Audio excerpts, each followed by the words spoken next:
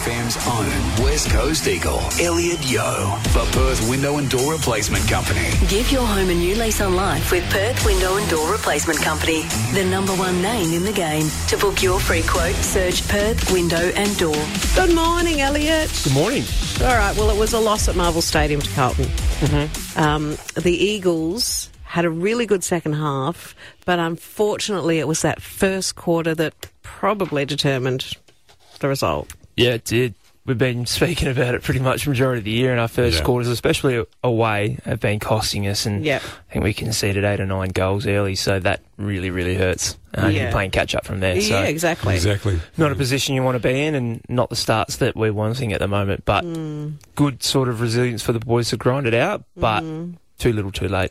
A rare request from a player. Charlie Curnow wants to play the Eagles a third time this year because he just keeps kicking bags. He gets 9, he gets 10. Oh, yeah. I mean, he's very good on his day, isn't he? He is. And you felt sorry for poor old Hoffy having to line up on him just because we didn't have any. We lose TB early, Gov as well from last week with the concussion protocol. So, poor old Hoffy had to line up on probably one of the strongest forwards and most informed in the comp at the moment. So, yeah, poor young kid had to try and do his best. So TB, Tom Barras, would have been playing on him, but he was out with a shoulder.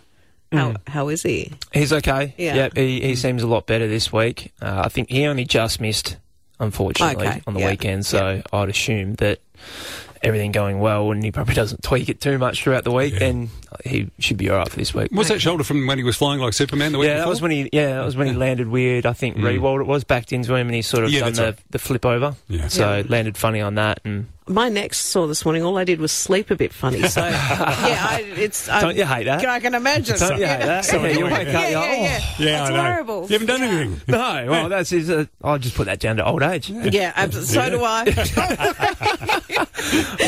That's when you know you roll up. Yeah, I know. My back is killing me. Yeah, what did I do? And you're 29. Shut up. Well, almost 30. You've always got an excuse. Yeah, exactly. Now, the team had something like 10 players under the age of 20.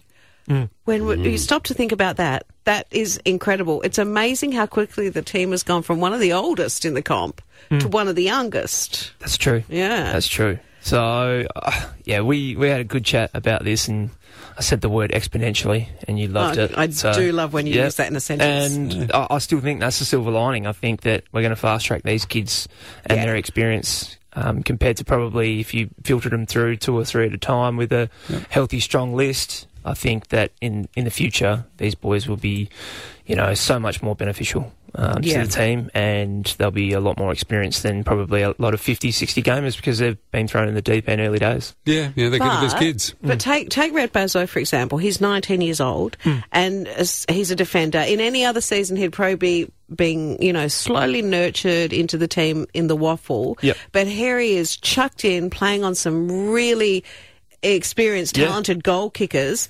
That could, mentally, I guess, be too much at once. But how is he doing? Is he handling it? Yeah, I think like everyone, you just want to play games of football, especially as a young kid, and to be able to get that opportunity, you absolutely love it and thrive in it. Now, being thrown in the deep end against some of the best, that's how you learn. True. So, as much as it sucks and it probably is a bit of a confidence blow early on in your career, that's how you learn as quick as possible. So, you probably get a lot more out of playing in the long run. If you're reminded, as long as you're reminded of that, your resilience will be no doubt pretty good. Yeah, exactly. So that's the way that I'm looking at it. I'm trying to look at it pretty optimistically. And encourage him to look at it like that. These last few weeks of the year, a lot of these boys are going to be very tired too. You know what it's like. Yeah. When you're young and they played extra footy compared to a lot of guys. My first year in Brizzy, I remember I got through halfway through the year and I was absolutely cooked. You were done? Yeah, I was cooked. Yeah. So, and then played, I think, 8 games or 7 games towards the back end, and I was really struggling. So,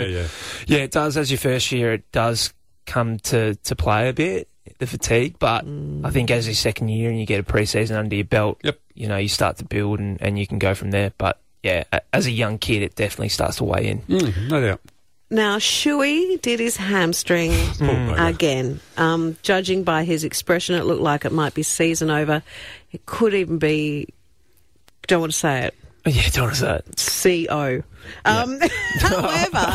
However, the West is reporting this morning he still hasn't been ruled out for this weekend. I mean, surely he has been. I don't think, well, this weekend's probably out of the question, I would have thought.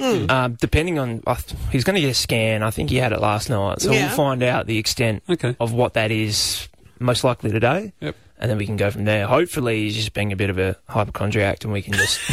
get him back out there. We can get him back there. Just call Luke Shuey a big sook. Well, I'm hoping that he's got this one wrong. Yeah. And that he can be out there and play, and he's just panicked a little bit, and we can get him out there and he can play games. But when you've got history with an injury, there's probably always playing on your mind. Massively. So you could call it early and go, ooh, yeah, massively. I've had a few as well where, you feel like you've done something more than you have. Yeah. And you go and get a scan that comes back with nothing, and the physio's kind of laugh at you. Go, thanks, mate. We just wasted a whole scan for you with nothing. What are you on about? Yeah, exactly.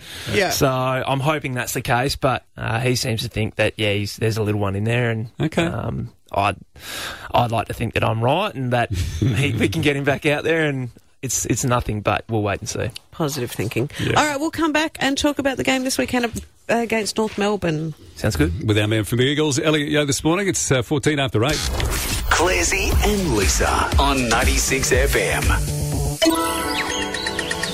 School zones are now in operation, so please drive carefully. A reminder from Midas.